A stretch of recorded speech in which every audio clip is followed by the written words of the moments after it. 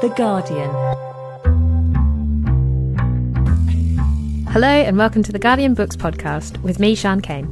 And me, Alison Flood.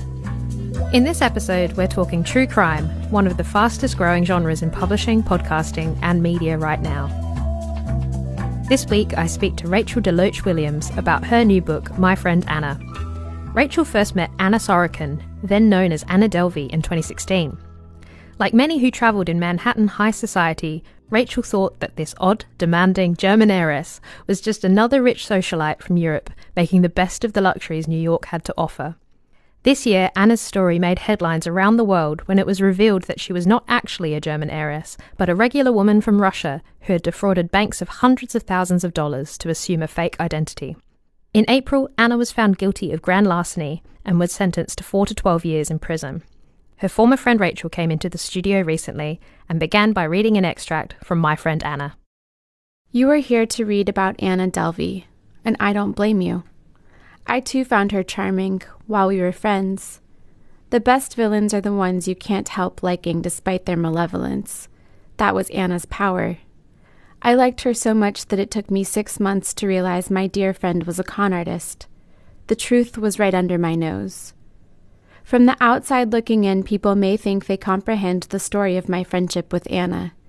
It may seem easy to presume my motivations or assign blame based on stories in the news. But nothing about what I went through with Anna was simple. By telling my story here, in all of its detail, I hope people will come to better understand what it was really like to live through this experience. Ultimately, I believe that it's natural to want to trust people. I'm not sorry about that. Having this impulse doesn't make a person stupid or naive, it makes her human. In my opinion, it's a mark of good fortune not to have developed the type of cynicism that comes with so-called street smarts. If you'd asked me before I met Anna, I wouldn't have thought I lacked this type of common sense. I was skeptical of strangers, suspicious of new people, but I didn't see Anna coming. She slipped through my filters. You read about those characters in books, you see them in movies, but you don't expect to meet one in real life. You don't think it's going to happen to you. If you haven't yet had the experience, I can tell you, it is deeply unsettling to learn that someone you care about, a person you think you know well, is an illusion. It messes with your head. You replay the scenes, the words, the implied understandings. You pick them apart. You hold each bit up to the light and ask what, if any, truth it contains. Regret is an unproductive emotion. What's done is done. All any of us can do is choose how to react in each moment. Informed by the past, we decide how to move forward.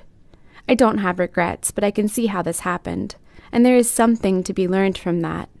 I say something, which is vague, because what I learned seems to evolve and expand with time. I've processed this ordeal in waves, privately and publicly. Looking back on different parts, I feel a long way from myself, from the way I used to be. This is my story. Rachel DeLoache Williams, thank you very much for coming on the Guardian Books podcast. Thank you so much for having me. Now, if people get anxious about money matters, and I'm sort of one of those people, this book is sort of one of the most unsettling and anxiety-inducing books I think you can read. Can you look back on the time that you knew her? And isn't it amazing, actually, that it's only 3 years ago that you met her, Anna Sorokin or Anna Delvey? She's got these two names. Do you think you can pinpoint the moment now with hindsight when you started sensing that something was wrong? Yes and no. I think I can look back on the friendship and reflect on instances where I made a choice to rationalize behavior that maybe didn't jive with my values or the way I operate. So she could be rude or entitled, and I would think of excuses for her without her even having to say anything. Oh, maybe no one taught her manners in the way that my parents did, or XYZ. But it wasn't until long after our trip to Marrakesh when I really started to question her identity and the way that she was presenting herself to the world.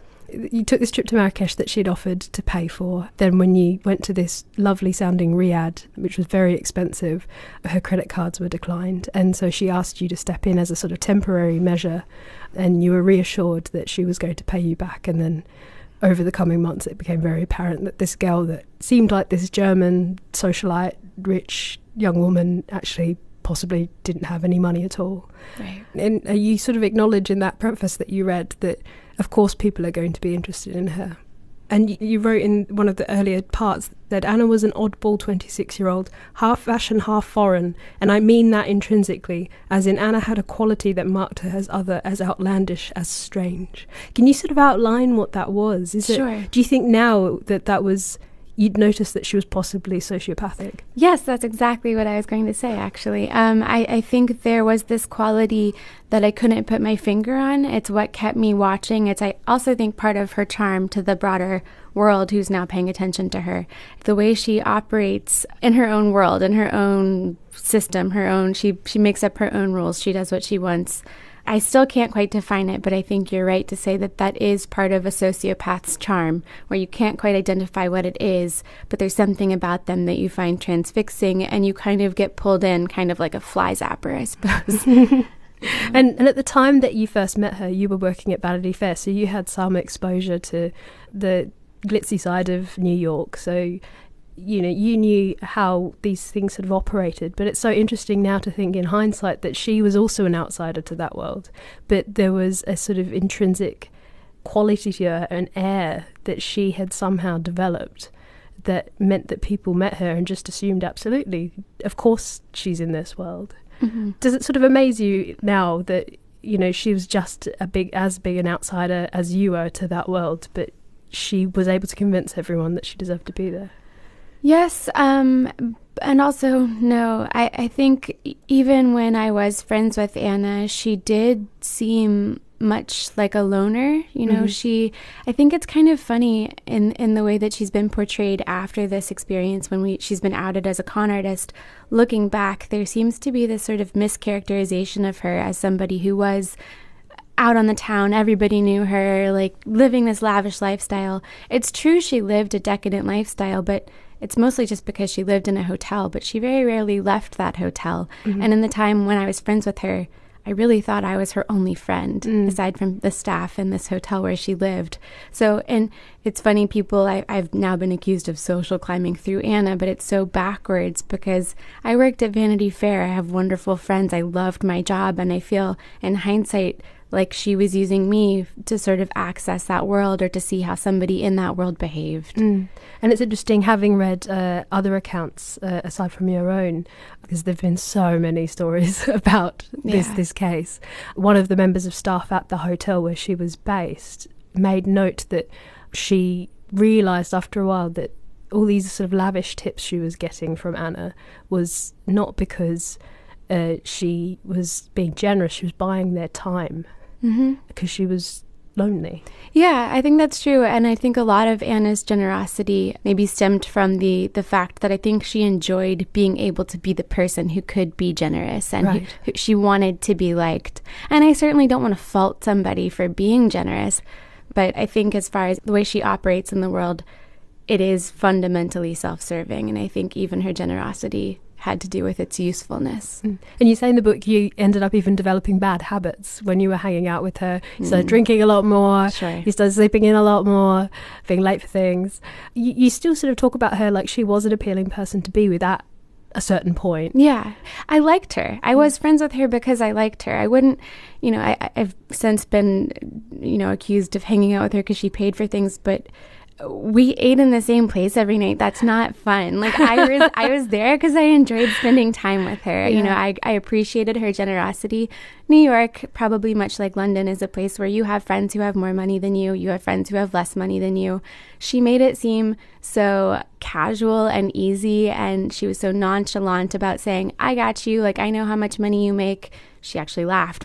And, in an example of me rationalizing her behavior, her laughter at my annual salary, I listened. At first, I was kind of bruised and offended, and then I thought about it, and I was like, well, now that you mention it, I do feel underpaid. So I kind of even took her laughter as being supportive when, of course, I'm sure it wasn't. I don't even, yeah, hindsight. Well, that's the thing. It's such an interesting idea because she also had this great capacity for being really rude and thoughtless. Yeah. But there's this attitude as well amongst, I guess, in a lot of the people that now have been reflecting on Anna and people that have met her, that's kind of excusable for the super rich, that they're all perhaps a little bit like that. They're all a bit thoughtless. Like, of course they forgot the credit card. Yeah. It's so not excusable. That's a takeaway for me. But, it was believable. I'll say that for sure. But as you say, like, we could justify that behavior by thinking, well, she's never had to worry about monthly bills, or this is just the way that she can operate because she has a safety net. Reading the book with the hindsight that I only sort of became aware of Anna, of course, when the case started and reporters started reporting back from the courtroom, that I truly struggled throughout to find anything appealing about Anna.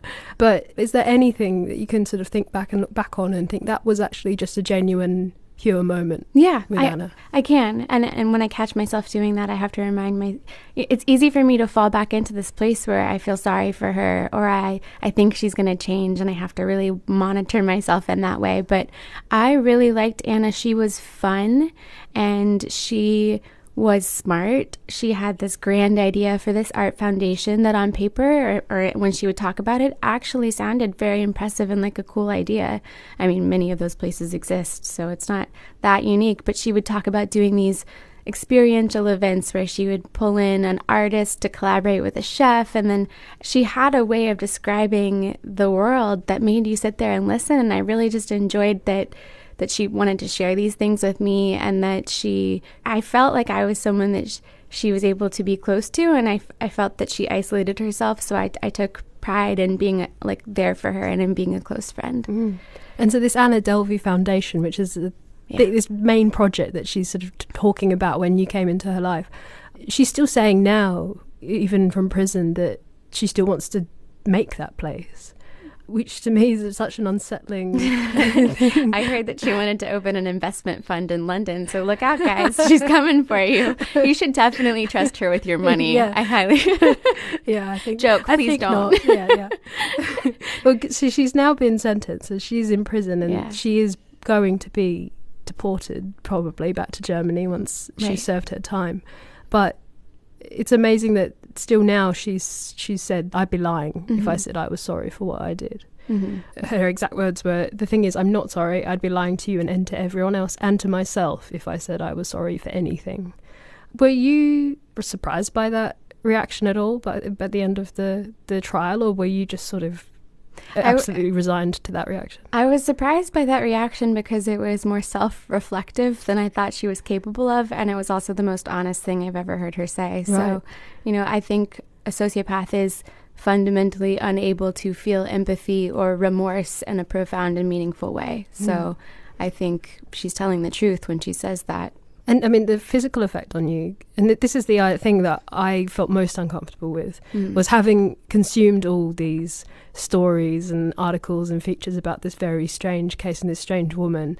Often, lots of different places have been framing her as sort of a Robin Hood figure because they could turn around and say, oh, it's a faceless bank that she was trying to take money from. Right. Whereas, of course, there were also very much identifiable victims here, including yourself, and the physical effects that you detail in the book from the time when you were trying to get this $62,000 back from her are really remarkable. I mean, panic attacks and hair loss. And do you think you've lost anything in terms of your ability to see the good in strangers? Because that's one thing that you kind of do pride yourself on. Yeah, it absolutely took a big toll on me at the time, physically, emotionally. I am very lucky to have such solid support systems in place. I have really loving friends and family who kind of pulled me through this and helped me, regain my balance. In terms of whether I'll be able to trust people or will continue to look for the good in people, absolutely. I don't want to change that. What I've come away with is more self-awareness about myself as a trusting person who wants to see the best in people. And I think now I will be more aware of instances where I may find myself rationalizing things again and again and again. When people show you who they are, believe them. So once or twice, fine. But I did it so often in my friendship with Anna. I think that's a real takeaway for me, is trust your instincts and pay attention. And because it's such a fascinating story, of course, there's been a lot of reactions and interest in the story. So, of course, you have got a deal with HBO currently for your side of the story. Yes. Netflix has been pursuing Anna's side of the story and even sent people to the trial to observe what happened in the courtroom. Yeah. It is quite uncomfortable, really, from the outside, the idea that she might somehow benefit from all of this and the attention, and particularly things like you mentioned the Instagram account that was documenting all of her outfits in the courtroom. You know, it's everything about her is surprising and yet so on brand. It's another example of how her con worked, where you're you're watching her and you're amused by her, you're entertained by her. You can't put your finger on like what her deal is. She's just so audacious. And now I see that as one, extreme narcissism, and two, sort of a distraction technique so that you pay more attention to her peacocking than you do her crimes. Yeah, because I mean, on that Instagram account they call her their queen. The articles where they've called her the boss. Yeah. You can get t-shirts, one that says fake German heiress on another one that says my other shirt will wire you $30,000. There's something really callous about that. It all seems like a sort of byproduct of like meme culture or totally like sort of modern cynicism, but when you read this book it seems sort of really cruel. I do think it's insensitive, and I understand she's funny. I understand the appeal. I don't judge anybody for their interest in her. I get it, but I think it's also important to look at the more nuanced and serious implications of behavior like hers. Yeah. Can I ask, I mean, after all this, I kind of still feel like I don't understand why she did it at all. Because she said that in terms of like making money, there were easier ways for her to make money. And in terms of attention, yes, now she's got a lot of attention, but then she's also opted out of that in certain ways, like refusing to testify in the trial. What do you think it was? Was it just because she thought she could and then she found she could? I think she really desperately wanted to be a part of this, New York fashion art world. I think she was really desperate and driven and went to great lengths to take shortcuts, but she wanted in, and I don't think she knew how else to get there. And I do question if she were to open the art foundation, after she gets out of jail, if anything would ever feel like enough for her. She's said that she wants to write books, one about her time in New York and one about her time behind bars. Yeah. Would you ever read anything that she wrote? Probably not. I think I've given so much of my energy and time to this person, and your time is really an investment. So I think I'm done with Anna Delvey. Thank you, Rachel, for coming on the podcast. Thank you so much for having me. My Friend Anna by Rachel DeLoache Williams is published by Quercus. We'll be back with a look at true crime books after this.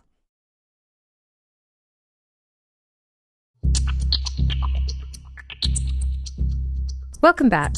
My Friend Anna is a rare example of a true crime book that isn't murder-focused. As a genre, it has been dominated by serial killers and gangsters, or lurid paperbacks about terrible crimes that have focused on the perpetrators and never the victims. But there have been some amazing examples of true crime writing that have stood the test of time, and there are many new titles that are showing that true crime writing doesn't have to make suffering entertainment. They can be beautifully written, and responsibly too. Gillian Flynn, the author of Gone Girl, wrote a foreword for the excellent true crime book I'll Be Gone in the Dark by Michelle McNamara, where she said, "I love reading true crime, but I've always been aware of the fact that as a reader, I am actively choosing to be a consumer of someone else's tragedy. So like any responsible consumer, I try to be careful in the choices I make. I read only the best writers who are dogged, insightful and humane." So, who are the best of the best, Alison? How did you get into true crime?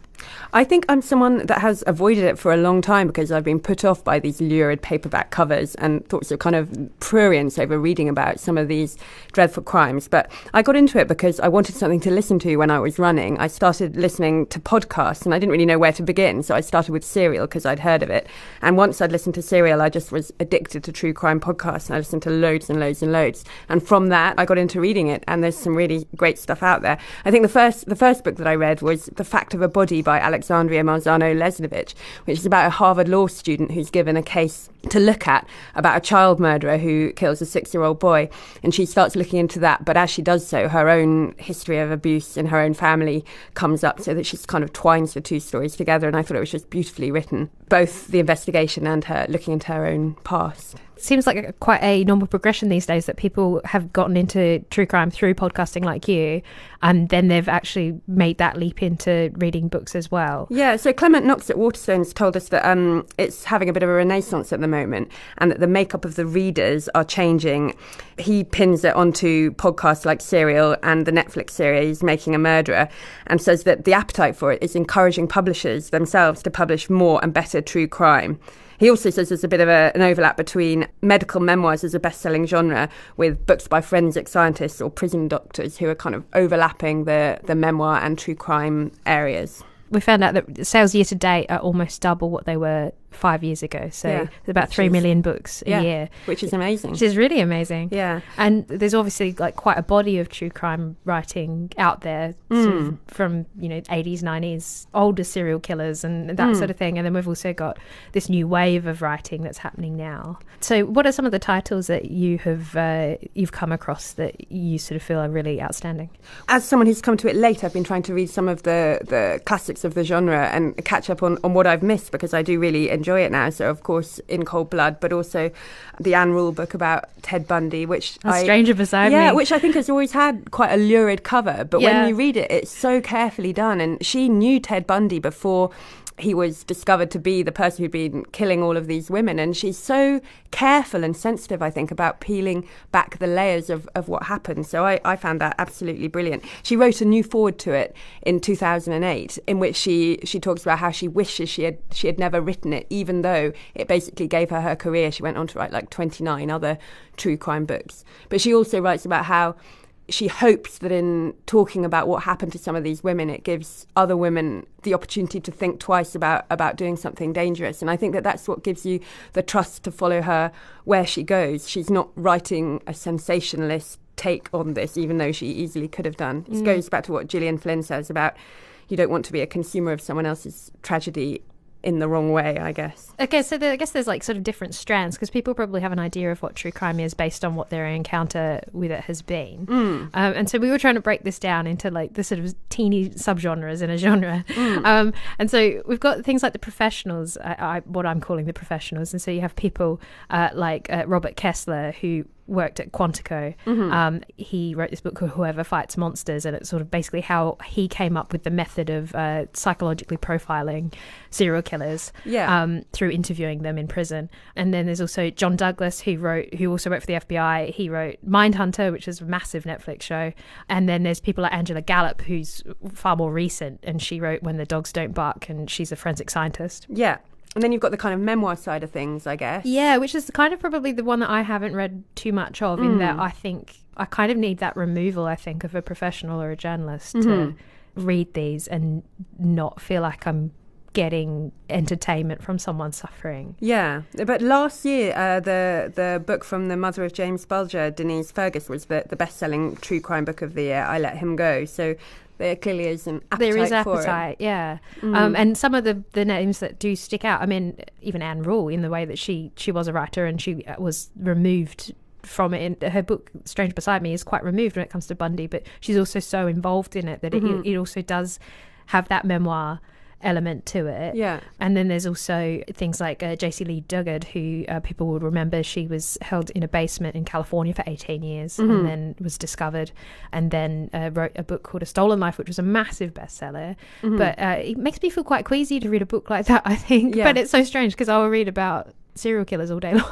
It's the one step of remove, I suppose, that getting it from a journalist or an expert gives you. I'm not sure. Yeah.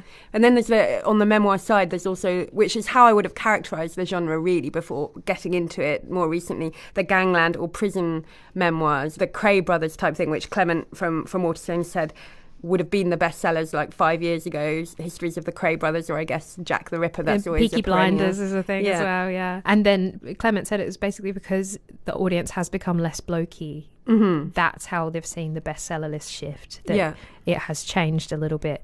And we were talking about this before. We both felt that I'll Be Gone in the Dark by Michelle McNamara was a really a game changer in that it was so beautifully written, and it was so intensely wrapped up with sort of news events, because basically Michelle McNamara wrote this book about the Golden State Killer, who was never caught, was a serial rapist, ended up becoming a murderer as well towards the end of his spree, but then disappeared and no one ever found out who it was. And then Michelle was writing this book and died very suddenly, and then a man was arrested for the crimes committed by the Golden State Killer. And she came up with the name, didn't she? She named him the Golden and she State knew, Killer. and she's that's a fascinating thing in that she decided that he needed to have a name.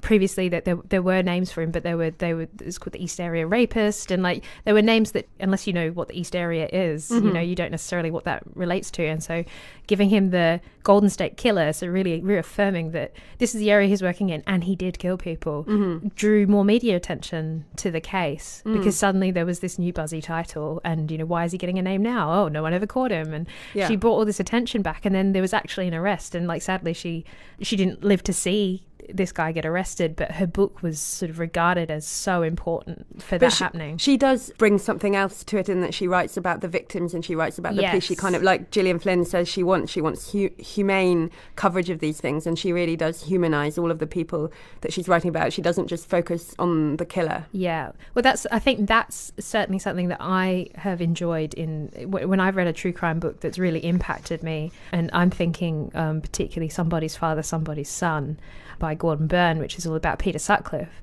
And that was written, you know, quite a long time ago. But I actually only read it because a couple of authors who were doing the books that made me column in the Guardian Review, a couple of people mentioned it as the book they had wished they had written. And particularly Carol Phillips, who was like, oh my God, you have to read this book. It's incredible. And I don't put Carol Phillips and Gordon Byrne together at all in my head. So I was like, that's a weird choice. And so then I went and read it. And you totally get why. It's because he's so interested in the community of people around Sutcliffe as opposed to Sutcliffe himself, and it's such a fascinating portrait of a community as opposed to completely focused on the killer. Totally. I think that's true about Gordon Byrne's book about Fred and Rose West as well, which doesn't even get to them for what feels like chapters and chapters, because he's slowly building up these layers of the real people who ended up in this house of horrors. And it is a very hard book to read, but I feel like he's done it all so responsibly and in depth that you don't feel a prurience or a sensationalism about it at all, which is so important, I think. Well, that's possibly it. And that's why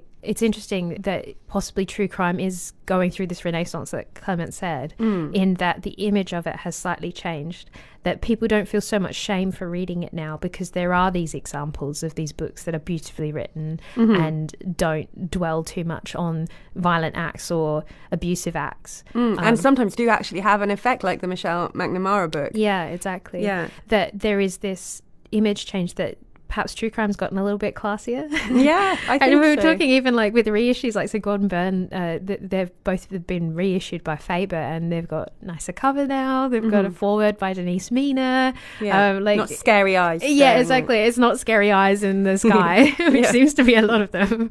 Yeah. That perhaps people are buying it more as well, not just purely because of their interest, but because publishers are selling them in a different way. I think so, but there's been a kind of shift in general in non-fiction, I think, over the last few years, in this kind of strand of literary non-fiction that has come out across the board. These memoirs from barristers and doctors, memoirs of grief by, for example, Helen MacDonald. Literary agents have said to me that they think that people who might have gone for literary fiction in the past are wanting some more authenticity to their stories, and so they're going for literary non-fiction instead because these books are so beautifully written. And I wonder if there's a shift for that in true crime as well, that maybe some people who might have been thriller readers in the past are like, actually, some of these books will take me down that same pathway, but they're true and they're beautifully written and they're done in a responsible way. So there's that move from fiction as well to non-fiction in true crime. We were talking about this earlier this year when we went to London Book Fair, because each year when you go to London Book Fair, you get talking to agents and you get talking to publishers about what they're buying, and it's a really interesting preview into what will be published in the next sort of 18 months to 2 years. And this year at London Book Fair, true crime was the was the big thing, wasn't it? Yeah, there was a really interesting kind of historical true crime that was written by a former bookseller about the Bender family of serial killers in Kansas in 1873, which went for loads of money in a big auction. And there was also a mortuary technician, Carla Valentine, whose Murder Isn't Easy used modern science to look at the murders in Agatha Christie's mysteries, which I can see appealing to a lot of people. And the agents there were saying that it was the true crime podcast thing which had driven the interest in the books, which had then subsequently driven publishers to find new things. Which will then drive Netflix to do an adaptation and drive someone to do a documentary. Well, absolutely. So then if we're going to sort of say that true crime is something that, you know, if perhaps people are still feel a bit queasy about it. I mean, Richard isn't here, but the spectre of Richard is tutting because Richard hates these books. But if if people feel like Richard and they're a bit like, oh, it's just, there's something gross about reading it. If there were like 3 books that you would say, like, read this and maybe it would change your mind, what would you say in terms of the 3 that you would choose? I would say I'll Be Gone in the Dark, definitely. Yeah. I found that absolutely brilliant. I really love The Fact of a Body as well, the Alexandria Marzono-Lesnovich one. That really drew me into the genre, I think. And then a more light-hearted one, which is more of a caper crime, really, rather than serial killers type thing. The Feather Thief, which is about a 22-year-old American who burgles 299 rare bird skins from a museum in Hertfordshire, and the author of The Feather Thief, Kirk Wallace Johnson, he's American. He hears about it on a field trip somewhere or other, and then he spends 2 years trying to track down the details of why exactly this guy stole all of these bird skins. I just found it utterly charming and brilliant. That's great. Well, if I was to choose 3, I would say Somebody's Husband, Somebody's Son by Gordon Byrne, because it was fantastic. For something a little bit different, I would say The Five by Hallie Rubenhold, which is quite a recent book, only came out this year, which is all about the victims of Jack the Ripper, but nothing about Jack the Ripper, which is such a step away from the sort of focus on him. And actually, Hallie Rubenhold, she was on the podcast and she spoke about it, but she's still getting abuse from what we call the Ripperologists, the people that are obsessed with sort of solving who Jack the Ripper was, who have no interest in his victims whatsoever. They're interested in the mystery of the man and not the women that he killed. And she's been so vocal in her criticism of that. And so her book is entirely focused on the victims and their lives, and doesn't actually, each of the chapters about the 5 women ends when they are murdered, and it doesn't go into the murder at all, which is such a fresh change.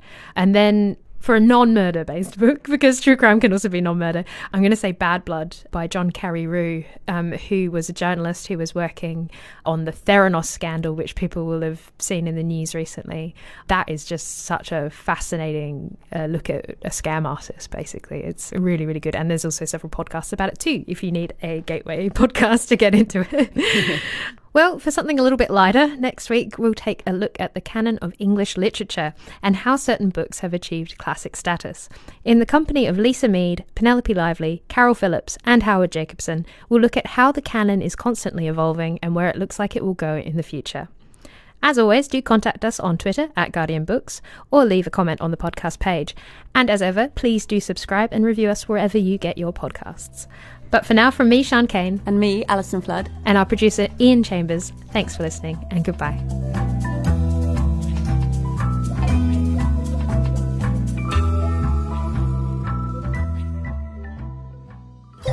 For more great podcasts from The Guardian, just go to theguardian.com/podcasts.